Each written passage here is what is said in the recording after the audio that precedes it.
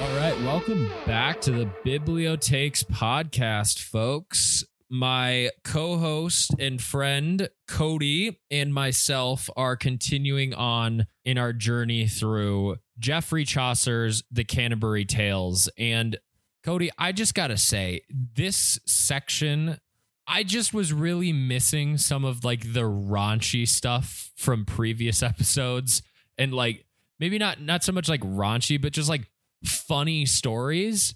And I feel validated in that opinion because our dear host that's traveling along with us seems to also be missing that kind of thing.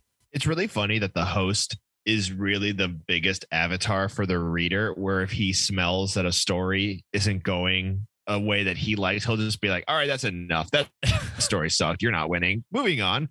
Miss Prioress, what are you thinking today? Like, he'll literally just do that. Yeah, no joke. Okay, so today we are covering a number of stories. I think previously the most we'd done in an episode is 3. And today we are doing the Prioress's tale. We've got one tale from our man Chaucer himself. He goes into another tale afterwards. We'll talk about that.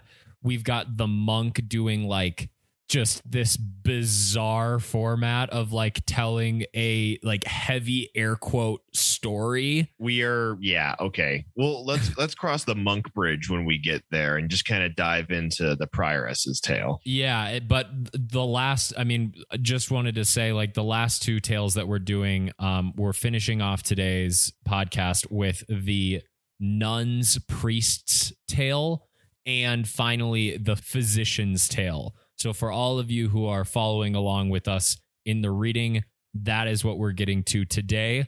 But yes, Cody, like you said, we can start today with the Prioress's tale. And why don't you get us going with words of the host to the shipman and the Prioress? Right. So before we start, again, a lot of these titles I've had to look up. Not ashamed to say it. Didn't know what a prioress was. Prioress is basically the head of a convent where nuns worship. This woman's convent specifically is in praise of the Virgin Mary. And so in these words before the prioress's prologue, a lot of it is her basically almost doing a hymn to the Virgin Mary and extols the Virgin and the mother of Jesus and the whitest lily flower. And it just kind of preps us for the hymn or for the story that's going to come. Yeah. Can I also just say, like, so I love the host in this story because he starts this section. If you remember from last week, the story we left off on last time was from the shipman who tells this story of like this monk who bamboozles this guy, sleeps with his wife and everything. And I just love that the host is like, wow, great story. That was fantastic. Don't trust monks, everybody. Prioress, how about we hear from you next? And this Prioress, like you were saying, Cody, this like long hymn that she's doing is like, at least to me, I start reading this, I'm like, oh, this is going to be a fucking buzzkill. Like, oh my God. You're right, Paul, especially if you consider anti-Semitism a buzzkill. Which I do. Which I do too. So, you know, here we go, folks.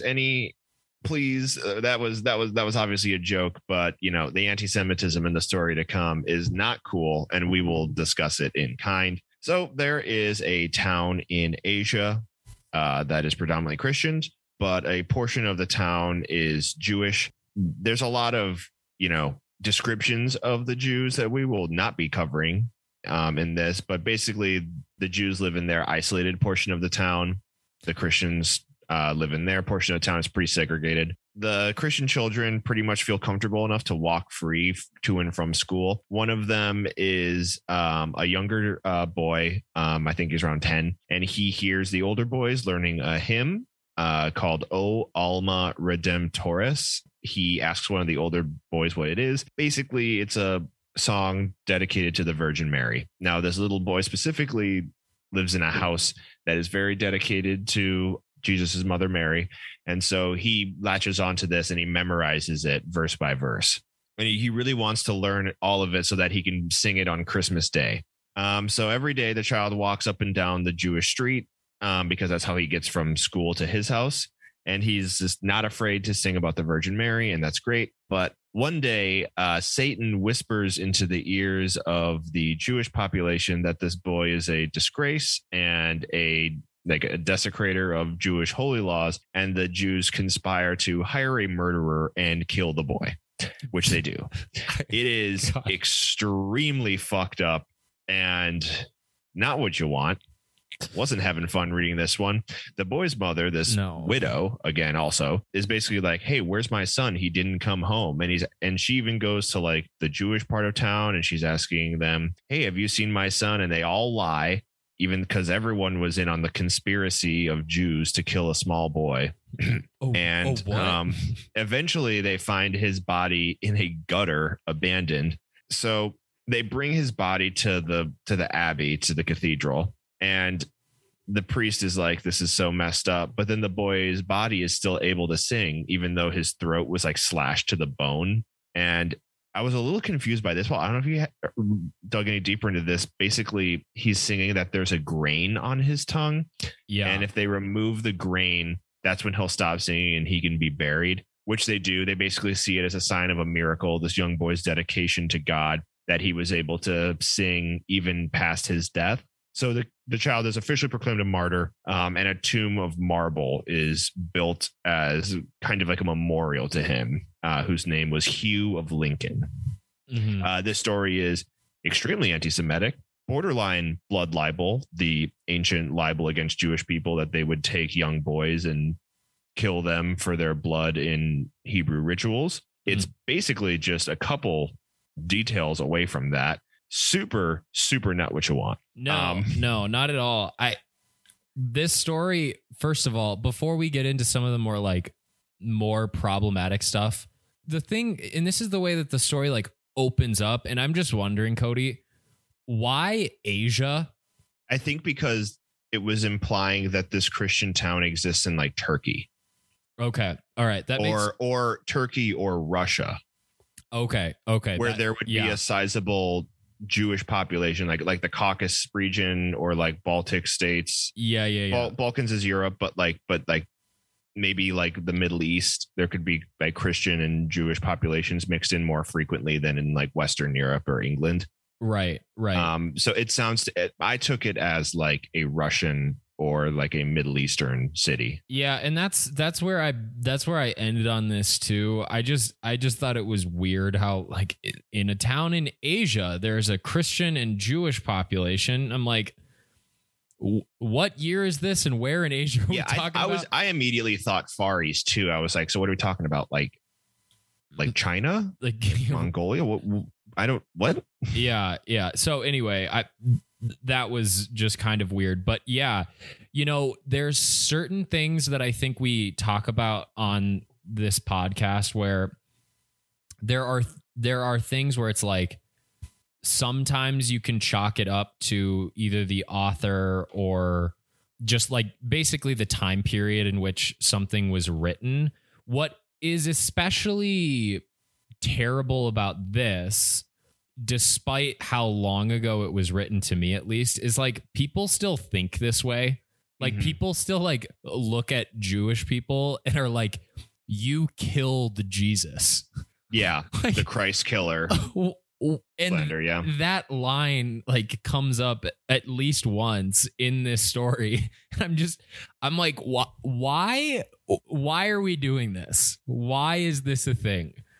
So yeah, and the idea that all Jews know each other and are in a conspiracy together against Christians. Yeah, people still think that all the time. Yeah, it's really brutal.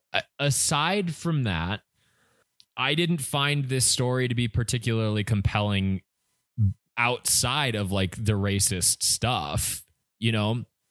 Sorry, I said that in a weird way. What I mean is there's a lot of times where we're reading something on this podcast. Let's take Narnia, for example. And you're like, this story is great And then there's this racism thing that like you need to address it, but if you could take it out, the story would still be great. Right. The only takeaway I'm having from the Prioress's Tale is that it was crazy anti-Semitic. Exactly. I probably won't remember a single detail a year from now. Exactly. Yes. So not my favorite story to just like start up a weekly reading session on. The other unfortunate thing that I was thinking about was like last week I was saying, oh, I'm psyched. We're going to get like the perspective of one of like the women in our group. I thought the same thing. And it was just like, oh, fuck me. Like, seriously, why does it have to be like this? I was actually laughing as soon as I read like the description of the wicked Jews in the ghetto of this town. And I was like, oh, no way. We were I know. We were actually looking forward to be like, I wonder what a woman's perspective is like in this story. And it's like, it's crazy racist. No. Yeah. The only okay thing that kind of comes out of this is, well, I'll let you take it over for the next story. But immediately after the prioress finishes her story, everyone's like, that was a fucking bummer, dude. Yeah.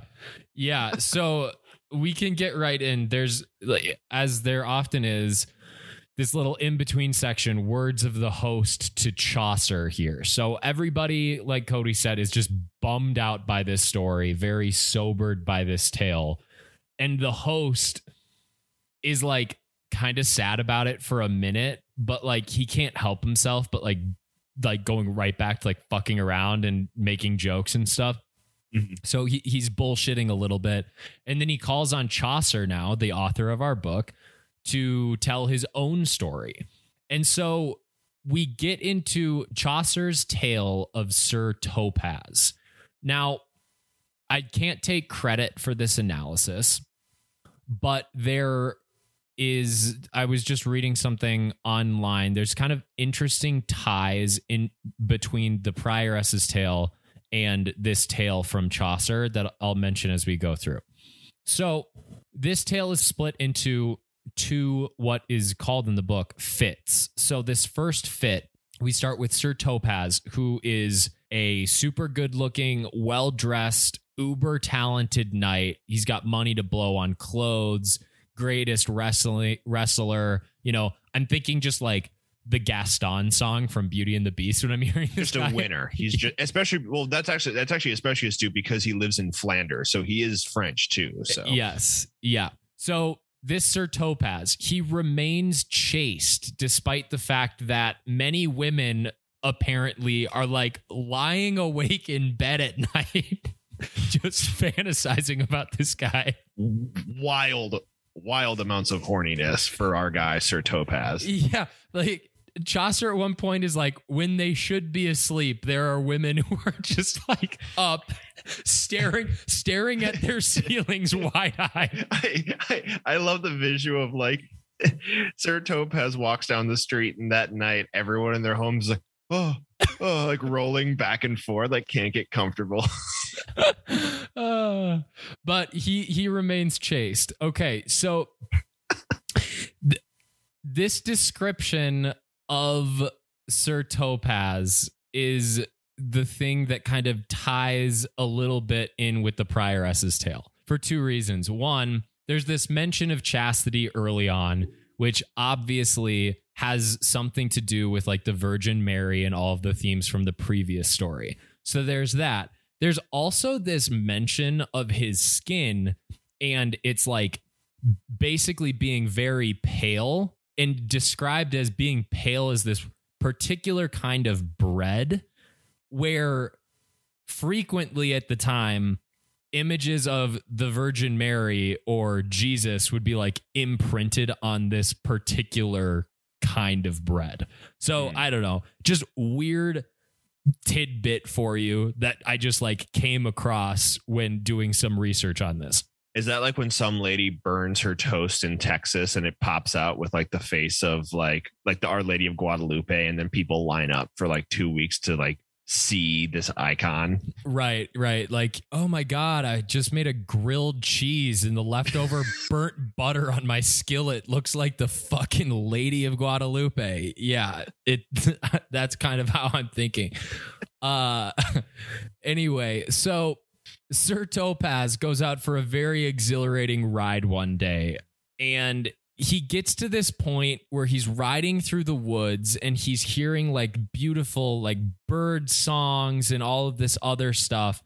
And he kind of comes to this decision that like one day he will marry an elf queen.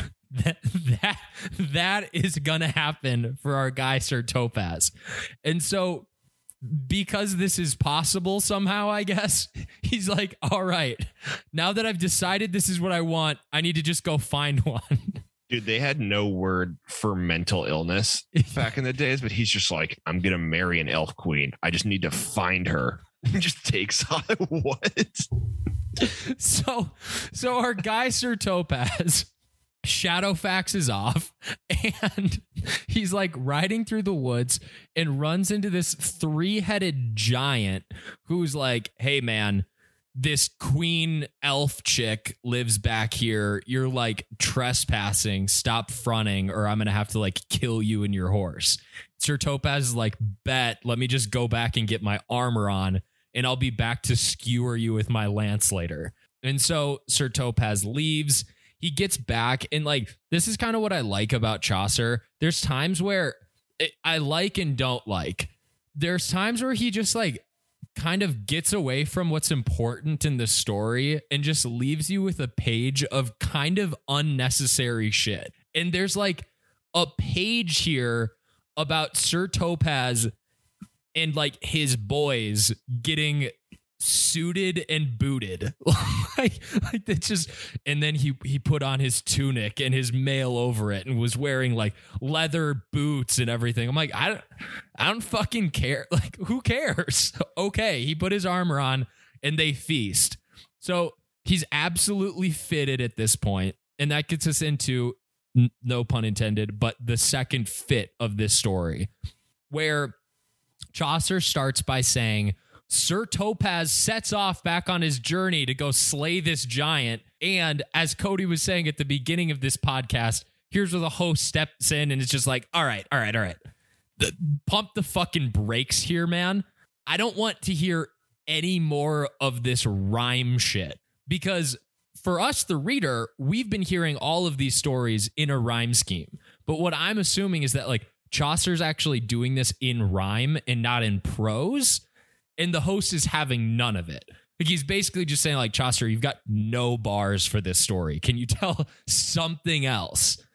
And so Chaucer agrees and apologizes if this next tale he's about to tell has like morals that aren't really like a new thing for anybody that he's telling the story to, but asks that they indulge him in this next story. Yeah, that was just really funny because we, as like, Chaucer is the only one who's able to communicate with us through the book. He's a narrator. He's also a character in the story. And we've been so used to it, like you said, that it's so funny to me that that's just how our guy talks to everyone. Yeah. And like, he's translating their normal stories into rhyme nonsense. And it's not just like a bit like I also assumed like when he talked to people, he would be like talking normally and not in like not like basically like he's not Lin-Manuel Miranda, but it sounds like he kind of is. It sounds like my guy is just like, hey, my name's Hamilton. I'm here to say, want to be the best rapper in the USA all the time. Yes. And the guy's like, no, stop it. Cut it out. And then Chaucer's like, fine. And I like to imagine he's like in court or like a diplomat somewhere, just starts rhyming. And they're like, this guy's a nut. This guy's insane. Rhymes everything. Genuinely insane. But right. So Chaucer then decides to go into another tale. This is his tale of Melibea. Melibea is a guy and he has a wife. And when they're away, 3 burglars bust into their house and indiscriminately like harm their daughter, Sophia. Sophia is like very much injured, but they don't really describe how. Melody decides to avenge himself, but his wife, Dame Prudence, basically convinces him that vengeance isn't the best way, and tells him we should get advice before we do this, and get all the best like ways about dealing with them before going about it violence. Mm-hmm. And you should also know that I also give you good advice, dear husband. So you should listen to me when I tell you this. And he's like, okay. Eventually, they figure out who the three burglars are, and they're brought before Dame Prudence, who's like, I think we should just let this go. Like, they're caught. They know they could be hurt. That should be enough of a lesson. Melody, on the other hand, is like, fine, we'll let them off with a fine. But then Dame Prudence is like, oh, no, we can't do anything to them. Melody is then like, all right, honey, you're right. I forgive you, burglars. I basically just like renounce you as people, and that's the worst I'm going to do to you, but you're going to get to go free. And I took it as like their public shame at the hands of his forgiveness is like their punishment, basically, that they have to live with everyone knowing that Melody forgave them for what he did to their daughter Sophia, who we kind of don't know what happens to at the end of this. So first of all, this section of our translation of the book is different than anything else we've read. And part of it, I believe, is because in the original Old English, this is just a guess, but my guess is that Chaucer does go into prose for just this part. Mm-hmm. And then our guy, the guy who's translating this book, Neville Coghill, is almost like summarizing for us what this story was. Right. So one of the things that I think is interesting, it like to your point about the punishment and kind of lessons learned in this story. So this quote is: prestige concerned, the importance of not making God your enemy, to whom vengeance belongs. Mm. If you reconcile yourself with him, he will reconcile your enemies with you. And so I don't know. There's a lot of like just kind of back and forth debate that takes up the majority of this story. I don't know. Did you like this? Did you enjoy this? I thought it was interesting, and I definitely had to read it twice to kind of grasp what was going on. Mm-hmm. But I thought it was like a pretty cool moral. It's like your classic Jesus turn the other cheek one, where it's and again, a lot of these morals are pretty much just like direct parallels of what was in the Bible because it was so crucial. It's like pretty much the only stories that people really had back in the day if they weren't literate. So they're pretty commonly biblical. And yeah, this one, like, hey, vengeance belongs to the big guy. It's your job to turn the other cheek. It's your job to forgive. Let him deal out the rest. So right. Yeah, I really liked it because it was just kind of a nice break from all of the rhyming. And it was just kind of nice to be like, all right, I'm just going to read a little bit of cruise through regular language for a second here. Yeah. But my favorite part of this is after this tale of Melody, the host chimes back in and is like, yo, my wife needs to hear this story because like she's telling me that I'm a fucking coward all the time and I need to like stand up for her and like fight dudes. And I don't want to do that. So like, Chaucer, do me a favor and tell my wife this story. Anyway, the host goes on to be like, hey, monk, it's story time. All right. What do you got? By the way, you're like kind of hot as shit. Like, why are you a monk when you could be like out here with all the rest of us lay people chasing people? There you go. Yeah. The monk doesn't take any offense at any of the jokes that the host is saying and explains to everybody that he's got some tragedies that he'd like to go through. Now, yeah, she sure does. Yes. He apologizes in advance if some of the timelines are off. And I would just like to ask the monk to apologize for something else. Come up with better stories, man. Okay. So Paul and I aren't going to go through all these stories.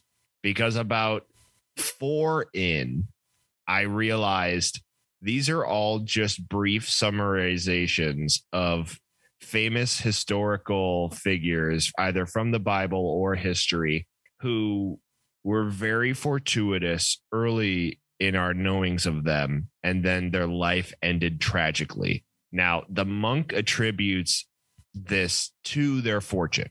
This is like a monk priest vow of poverty, I assume, lesson to be learned. Like, if you reach, it's like the Icarus thing. It's like, if you want to reach the highest heights, you're going to have to fall down back to earth at some point. Yeah. So he goes through like Lucifer, the brightest angel, fell from heaven. Adam, very first man, sinned along with Eve, banished from Eden. Hercules famously did the 12 trials, strongest man in history, was poisoned and killed. Samson, strongest of gods, judges, and heroes, hair was cut, strength lost, died. I mean, you got Alexander the Great, the best to ever do it. No one could conquer like my guy Alexander, poisoned, womp. Like, just the list goes on and on. Yeah, and I think also important to mention that throughout a lot of these, especially some of the early ones, like you get into some of like the Julius Caesar, Alexander stuff. Not all of it is the same, but like there is a tale about Holofernes, who, again, great conqueror, captain. He's decapitated in his tent one night by a woman named Judith. We have another situation where, like you said, Cody, Samson is betrayed by his wife, who cuts off his hair and takes his strength. We're talking about Adam in the fall of man, which it's like hinted at that, okay, who's to blame here? Kind of like Eve, you know? So there's throughout a lot of this, it's pretty telling that so many of these stories have some aspect of like, a woman is like either scheming against you or it's her fault that shit went wrong. Right. Disavow.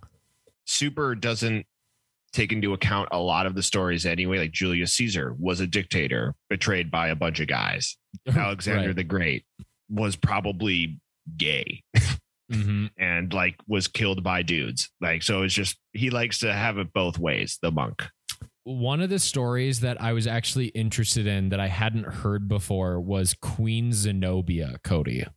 Had you heard that one before? I had not. Why don't you dive into it a little bit? So this is a super, super high level version of this, but Zenobia was this badass Persian queen who liked, basically from a young age, she was like, I don't want to do any of that girly princess shit. Like, give me a bow and arrow and I'm going to go out in the woods and fucking hunt for stuff. And so she like grows into being like a woman and decides like what she wants to do is go fight lions in her spare time. And so she's like on top of shit. She eventually gets married to this guy, Odenathus, and they have like what's described as a bland but like happy marriage where they kind of learn to love each other.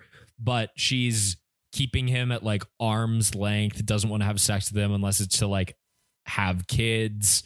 But it ends, as all of these do, it ends horribly after her husband dies. She gets conquered by like Romans and she gets enslaved and stuff. I just thought it was a cool story of something that I hadn't heard, unlike a lot of these other ones where it's like there's just this Persian queen running around fighting fucking bears and shit. Her story was also like, it made no sense in the context of the rest of them, because a lot of them are like their downfall can directly be attributed either to like the unfortunate circumstance of like the woman betrayer, or it's like Julius Caesar and Nero, where it's like, hey, this is your fault, dude.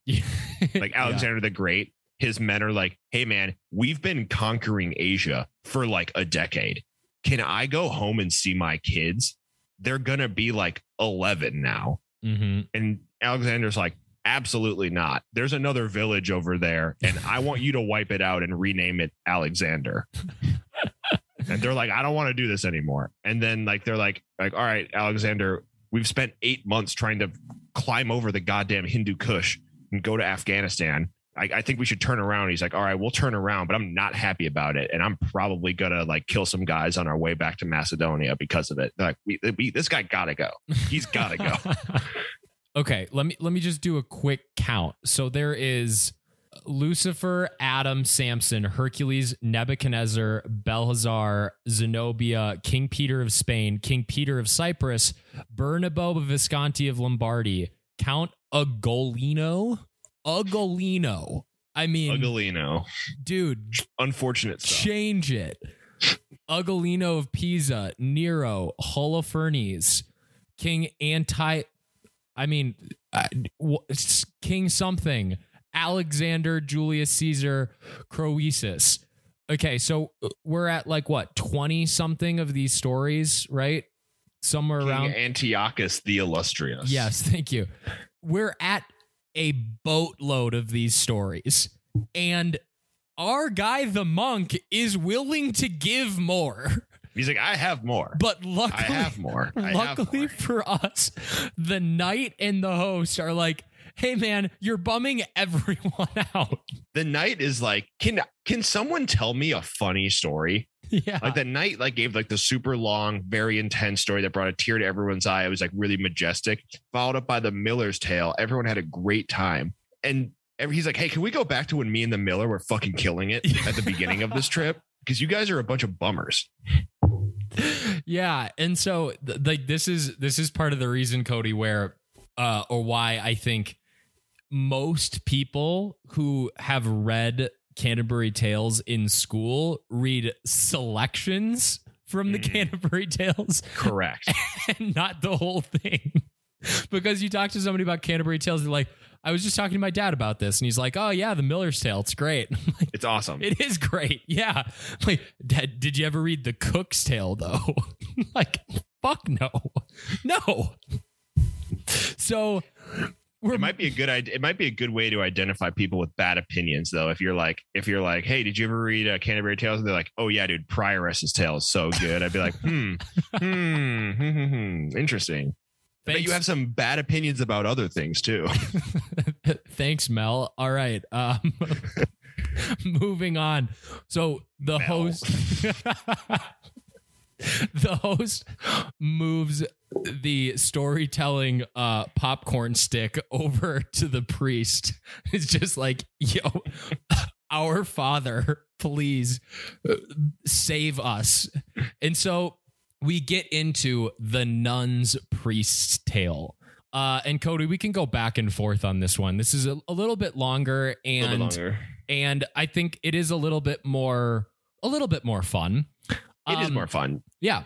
So there is this poor old widow again, and she has two. A lot of widows. Yeah, lots of widows. And she has two daughters. Apparently nobody has sons in any of these stories, you know? Unless they're going to get killed by Jews. So there you go. Yes. Poor old widow with two daughters. She's got a few cows, a sheep named Molly. And I just wanted to call that out because we learned the name of her sheep before we learned the name of the widow or either of her children. I also, quick time out. Is it like a thing that like it's like also the sexist trope that like having daughters sucks because they can't help like work or something like that? Maybe like if like at least like a young boy, you can like put him in front of a plow and have him like go figure it out. Like, yeah, I wouldn't doubt it. Or they wouldn't let daughters like learn a trade or something like that. That's kind of like what I think. It's supposed to like add to her destitution is that she's like cursed with having daughters. Like, yeah, that's not good. Right. That makes sense to me. But this widow has this chicken, this rooster named Chanticleer. And this story is going to primarily revolve around him and his relationship with his 7 hen wives, one named Pertilote. Yeah, sure. There we go. Okay. There's no accents. There's no accents for me. Like if this was in Spanish, I'd be able to figure that out. Yeah. It's spelled Pertleote. And so I'm just like, all right, there's a lot of Greek influence in this story. I'm just wondering if I'm supposed to pronounce that last E. Yeah, I think we are. Anyway, so one day Chanticleer has this really bad dream and he's like tossing and turning basically and like moaning and groaning because this dream is so bad. Yeah, it's like he saw Sir Topaz. Yeah. Yeah. And so Pertolodi wakes him up and asks him about it. And Chanticleer explains that, hey, this beast in my dream came into our yard and wanted to eat me, wanted me dead. And Pertolodi is like not impressed with this and is like, what? Like, are you fucking kidding me? My husband is going to be like tossing and turning at night and scared of a dream. Like, where's your courage? Like, you're an absolute coward, dude. Like, why am I hitched to you? This is a joke. Really rough stuff. Yeah. My guy Chanticleer. And she's like, all right, here's what we're going to do. We're not going to worry anymore about dreams. And also you're going to take this like laxative that I'm going to put together to help you sleep. And here, Cody, I'll pass it to you because we get into this debate about whether or not we should be trusting dreams as an indication of anything real.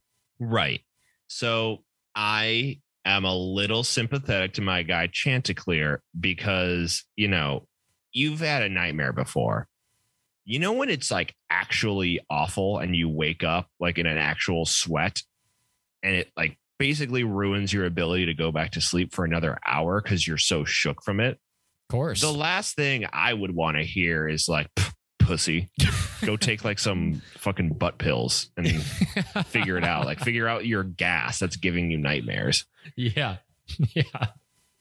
So that's the joke side of it. But I did enjoy the little conversation they had about, you know, kind of going back and forth on whether or not you should trust dreams as like visions almost, I guess was kind of like, because they keep describing it as like Chanticleer's vision. And we have a different connotation of that than like that more dream sense of the word. I mean, dreams are always like your brain putting in context the world around it, whether that's like stress or memories or sometimes really random stuff that doesn't make any sense until you wake up and you're like, why the fuck was I in that situation? Or that was obviously like not real. Mm-hmm. But, you know, sometimes it's your brain kind of processing things. And, you know, the description of the beast that is going to come after him was like a lean, red, carnivore, canis style animal. He was just describing a fox. Like he's a rooster. He's there to protect hens. His number one fear should be a fox in a hen house. Yep. So it's not necessarily that he was like predicting the future or anything. It's just a natural anxiety of a rooster to be afraid of his number one thing. So it's like he was basically having a bad work dream, you know? Right. You know, when you have a dream when you're like, oh, I'm about to go into this meeting at work, but I'm butt naked and this is terrible. Where the hell did my clothes go? That's what he was having. Yeah. And he's basically trying to tell his beloved wife, Pertolodi, that this is a valid thing to worry about. Like there is actual history of this dream situation becoming true. And he gives a couple examples. The first of which being these two travelers who are like trying to find a place to stay, to sleep for the night. They can't find a place together, so they split up. One of the travelers ends up sleeping like in a barn, basically, with like some ox. And the other guy ends up finding a bed. And so the guy in the bed goes to sleep and he has this repeat nightmare of his traveling companion basically telling him like, hey, I'm going to die tonight. I'm going to die tonight. And the last time he has this nightmare that night, it's his companion telling him, when you get up, go find this basically like manure cart on the outskirts of town, and you're going to find my dead body in it. And so this guy wakes up, he goes, can't find his traveling companion. So then he finds this manure cart and lo and behold, finds his friend's dead body in there who was killed for whatever money he had on him, right? So this is one example of Chanticleer like, hey, that happened. Why can't this be a thing? Right? Okay, Chanticleer, bad example. Yeah. That is pretty anecdotal. Give it to you, but don't worry, Cody. He has more anecdotes to support his claim. So another one is like a guy, he and his buddy are like going to go on this sailing expedition, And he has this dream the night before they're supposed to go that's saying like, hey, there's going to be a storm. Don't go. You're going to die. And so he wakes up, tells his buddy, hey, we should wait at least a day because if we leave today, we're going to hit bad weather and we're going to die. His friend doesn't listen to him. He takes off in the boat. He dies. So Chanticleer's like, look, there's 2 examples of this being the case. And also, have you read the Bible? Ever heard of a guy named Joseph? Great musical. I don't know if you've heard Pertolotti, but like Donny Osmond's life work. Are you telling me that he's wrong? Donny lied to me and you through the wonderful music and lyrics of Andrew Lloyd Webber? I don't fucking think so, Pertolotti. Yeah, fuck back in bed. I'm right. So they kind of like come to like the end of this with Chanticleer being like, all right, like this is just how it works with dreams. Sometimes you have to like kind of keep them in mind. By the way, I'm not taking your god awful laxatives, so drop that shit. And then we like fast forward a little bit to one day, Chanticleer and co are hanging out in the yard and a fox gets in. Uh-oh. Yes. And Chaucer does this super annoying thing here where it's like, ooh, fox is in the hen house. What's going to happen here? But instead he interrupts his own story to talk about like what foresight means in the context of free will. And also like, what is it about women always giving terrible advice? It's just like this record scratch moment where fox is in the hen house, but quick, let's talk about free will and women. Dude, can we just... So I'm not going to belabor that anymore. Anyway, there's this fox in the hen house. It was like, oh, what? Yes, it's so weird. So fox is in the hen house and Chanticleer sees this fox and the fox is like, hey, are you afraid of me? I'm just here to listen to you sing, man. You've got a great voice. I hear it every morning. I just want to hear you sing. Chanticleer is like so flattered that he doesn't run. Instead, he closes his eyes, stretches out his neck and starts doing his rooster call. And this fox takes that opportunity, grabs him by the neck and just takes off running. So with that, we have like all of the hens going crazy. And it's like compared to like Greek tragedies of like women crying over their lost like husbands and shit. And the widow and her daughters and a bunch of the other animals are all chasing after the fox. Chanticleer, while in the fox's like death grip in his mouth, says to him like, hey man, you're kind of like in the clear here. You could even shout back at all those people chasing you like, hey, I'm in the forest now. This is my domain. I'm going to eat this guy wherever the hell I damn well please. When the fox goes to like speak and make an answer to this, Chanticleer escapes his jaws, flies up into a tree, and then the fox tries to get him to come down again, but Chanticleer won't be fooled by the fox again. And the story kind of ends there with Chanticleer in the clear and the fox without his, lunch or whatever. Right. I do want to make a note that the fox has a name, Don Russell. I just thought that was really funny. Hilarious. Because the other one's like Chanticleer, and like Pertolotte, and it's like Don Russell. The fucking fox. I just thought that was hilarious. I like the story. It read way more like, okay, take out the weird like anecdotal what do dreams mean evidence for why I don't need to take a X-Lax right now, honey. And also the free will and don't listen to women, like weird little like stanza that Chaucer gives. So just completely remove that. I read this as a very charming little like barnyard, like nursery rhyme story. Almost. Almost like that. Like, yes, I thought it was really fun. It was just extremely bizarre. Extremely bizarre. Like even for Chaucer stories, like even for this book, I was like, this is very, very strange. You mentioned this briefly, Cody, but like, I don't know. There was a lot of discussion from Pertolotte about how Chanticleer's gas is what's causing his nightmares. Yeah, like he ate like pizza that was too old, like pepperoni pizza, and now he's like having like bad nightmares. Here, take the suppository. Let's talk in the morning. Yeah, take like an ammonium or like some Tums. Yeah. That'll fix your nightmare situation. Also, again, it was like a super valid thing. It'd be like, oh yeah, like I'm like, if you were like let's say you're like a firefighter and it is your fucking life to put out fires and save people in burning buildings and in situations like that. Yeah. You had a nightmare about burning in a building that your house was on fire and you couldn't like save anyone. Yeah. And your wife was like, you're a fucking coward. I'd be like, no, I'm not. And I might also pull up some nonsense from the Bible to be like, don't give me Tums. I don't want Tums. I just want to like be supported. I just had a nightmare. You're a fucking coward. They use the word coward. They do. Like, what is these? Okay. I'm a goddamn rooster and I'm afraid of foxes. I think that's warranted. Totally valid. Okay.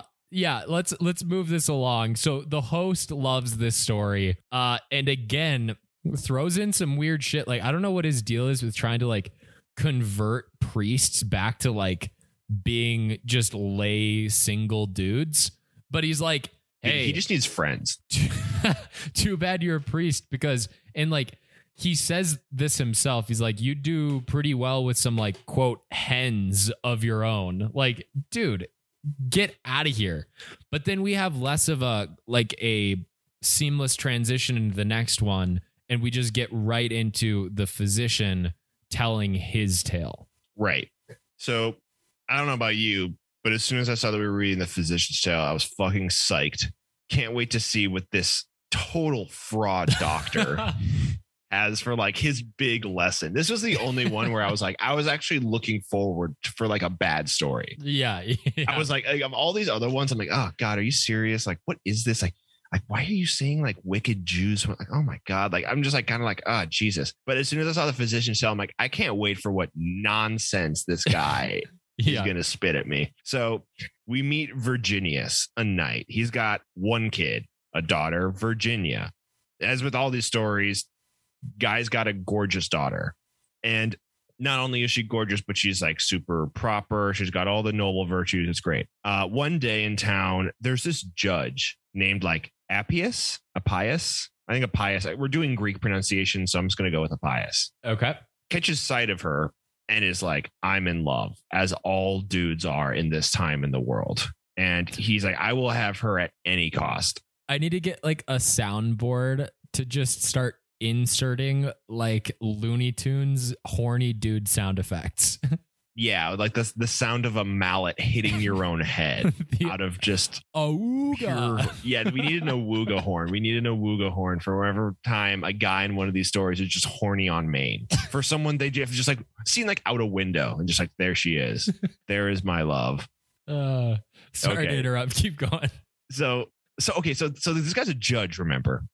And to get this girl, he's like, I know what I'll do. Instead of using my wealth and status to like court her, I'm going to hire some absolute criminals. One of these guys, like this dude who's like, I think he's like a guard technically, but he's like famous for being a total scumbag, Claudius. Well, I looked this up, Cody, because I think what you're referring to is the word blackguard. BLACKGAU. Blackguard. Is that a different word? I assumed it was like an actual like. That's what I felt so dumb because I looked this up and immediately I was like, oh yeah, it's literally just like referring to somebody who's kind of like irreputable. Okay, so here's the thing. Yeah, that actually makes it way worse because I thought he was like someone who like worked for him, so then he could be like, hey, I got like a chore for you to do. I know. Now it's like, no, he just hired some dude who's famous for being an ass, Claudius. And he's like, we're going to capture this girl. All right.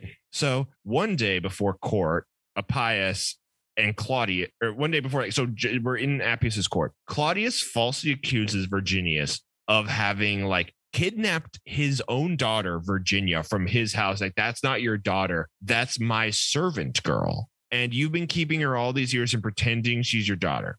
Virginius doesn't even have the opportunity to defend himself because the judge is like, I've heard enough. Get her in here. Mm-hmm. We're going to settle this now. And Virginius is like, what the fuck is going on?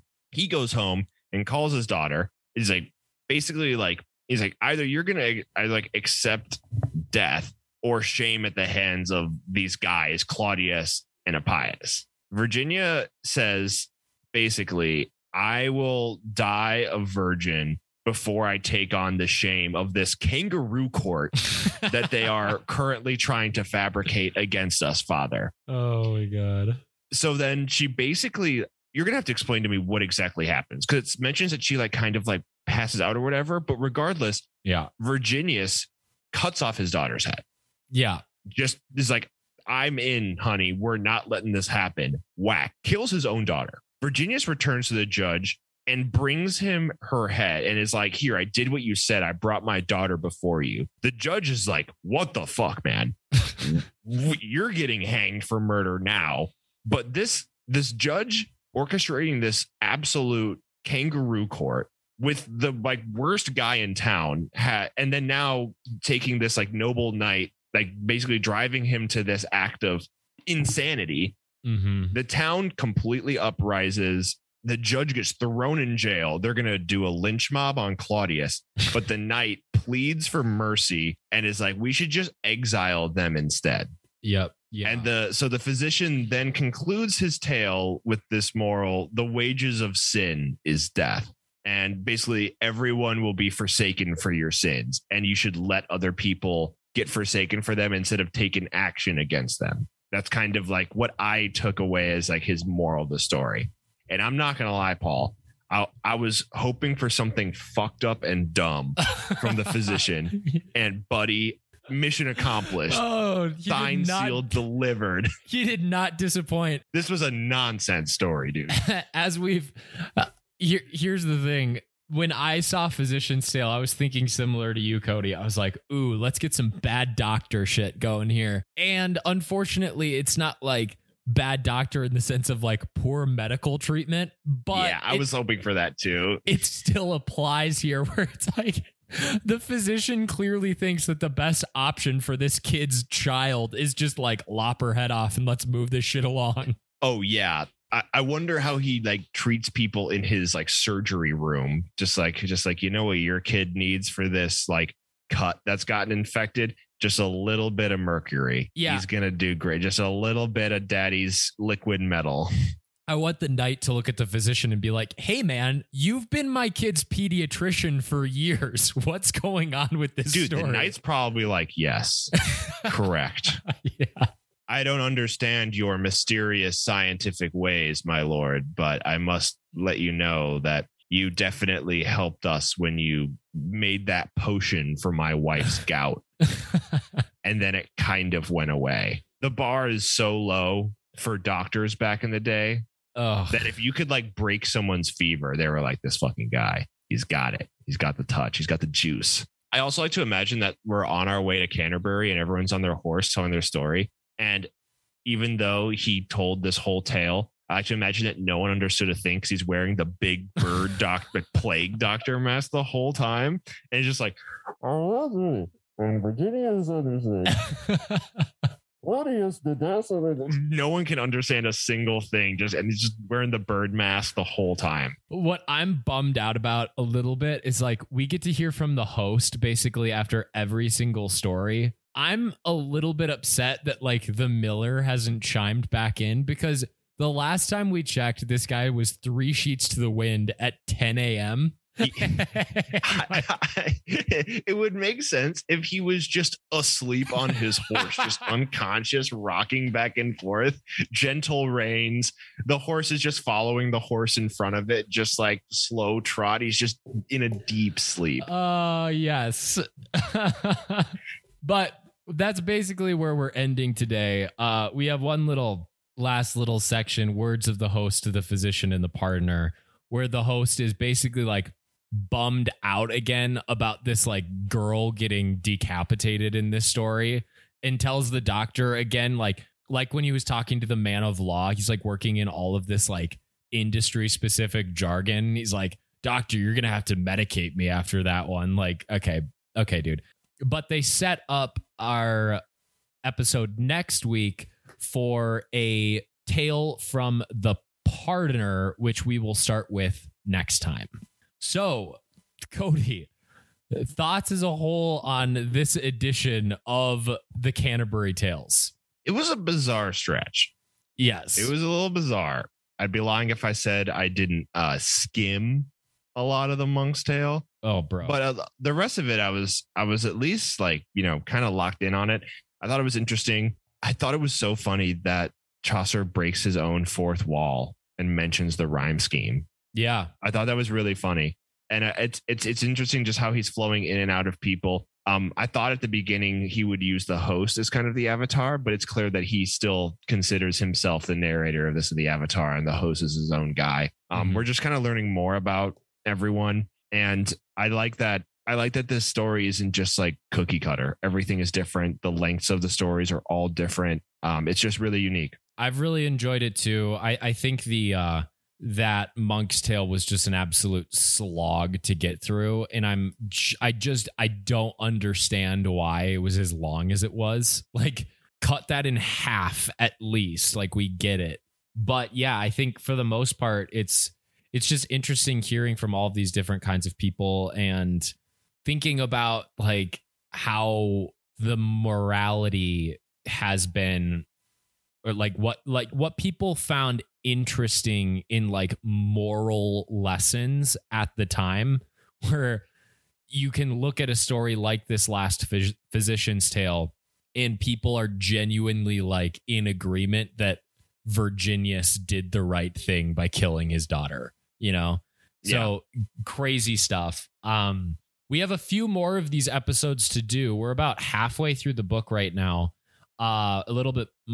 Just about halfway through the book. So we've got a few more of these episodes to do. But until then, Cody, do you have a stockade or indulgence for the week? So we established last week blanket stockade for any dated material that would otherwise we would put in the stockade. So this is a book written over 700 years ago.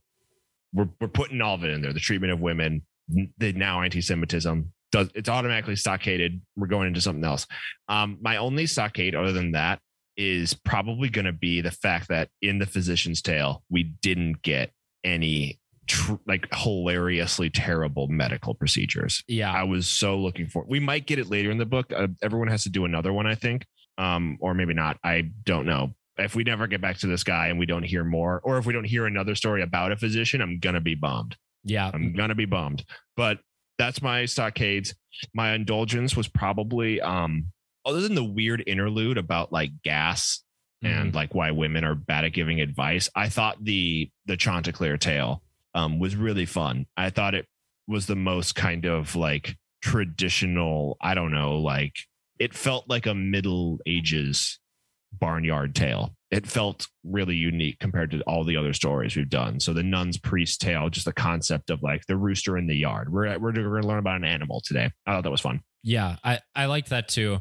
So obviously I agree with you on our blanket stockade, the anti-Semitism, the sexist stuff. It's not good. My stockade, if I didn't make this clear earlier, was just reading through all of the Monk's Tale.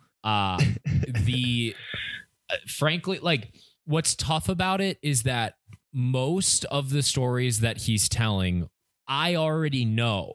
And the problem is when I'm like, if I were reading the Canterbury Tales just for my own pleasure and enjoyment, I might just skip that section entirely because It's like, I kind of know what the deal is here. After reading the first few, I know that there's not a real story involved in any of this stuff. And so I can just kind of like skip ahead or skim at least. But when doing it for the podcast, I feel like compelled to like read everything and like take notes where I can on stuff. And I was just like, oh my God, this is a fucking just an absolute slog. So Monk's Tale for me, stockade. My indulgence for the week has a lot to do with the Monk's Tale, and it's just the interruptions from the knight and the host in that case. But on a larger scale, just the host in general this week was like one of my favorite parts because he just has a way of like bringing in a little bit of like comic relief to things that just makes like the little in between moments between stories really enjoyable. Kind of brings you back to the real world, adds a little levity to some of the stories. It's really nice. Yeah, you're super right about that. The host makes this all one story and not just a collection of fables. Right. Yep. So we're adding up our totals in terms of tales for this story. So I'm thinking, Cody, do you have a top 3 stories that we've read so far? I think it's still got to be Knight, Miller, and then I want to put the Nun's Priest Tale somewhere in my top 5. I don't know if it cracks top 3. Yeah. But I like the Nun's Priest Tale. I thought it was just so different. And it's just this classic, like, barnyard animals outsmarting each other. And there is some like decent dream talk in there, but a lot of it is like under the facade of like roosters having gas. And then there's the weird, like, fucking women, right, guys? Right. Like comments like, I want to make it higher, but I can't with that. That's pretty much the only one I'd throw up there. Yeah. Mine would probably be similar. So it's like Miller, probably Miller 1, Knight 2, Man of Law 3. No, it was still really good. Yeah. And then, 4 and 5 are, kind of up for grabs in terms of like Nun's Priest Tale was really good. I also really liked the Reeves Tale. Yeah. So 4 or 5, whatever, honorable mention, but we're pretty in lockstep, I think, in terms of our top 2 at least. Runner up Stockade for this week. I wanted to hear the rest of the Sir Topaz story. I was kind of into it. Me too. We've got a knight. He's never got back to it. What the fuck? We've got a knight going to kill a giant, and we're just going to end because we don't like the rhyme scheme. Yeah, he like dreamed up this elf princess lady, and it turns out she's fucking real. Yeah. Okay. And part of me was like, hey, host, fuck you. I'm reading all of these rhymes the entire time. You can deal with it for a story. Yeah, dude. Just shut up and deal with it like the rest of us. Like, yeah. I don't want to like have to like basically turn off the part of my brain that adds in a stop at the end of each physical line of text, because if I don't, it will take me 3 times as long to read the goddamn story. But I do. Yeah. Because there's so much rhyming in this. Otherwise, I do read it like it's a fucking Hamilton song. My name is Hamilton, here to say. With that, I think we can sign off for the week. Like I said, next week we will start with the Pardoner's Tale. Looking forward to that. Until then, this has been the Bibliotheques Podcast. We'll see you next time.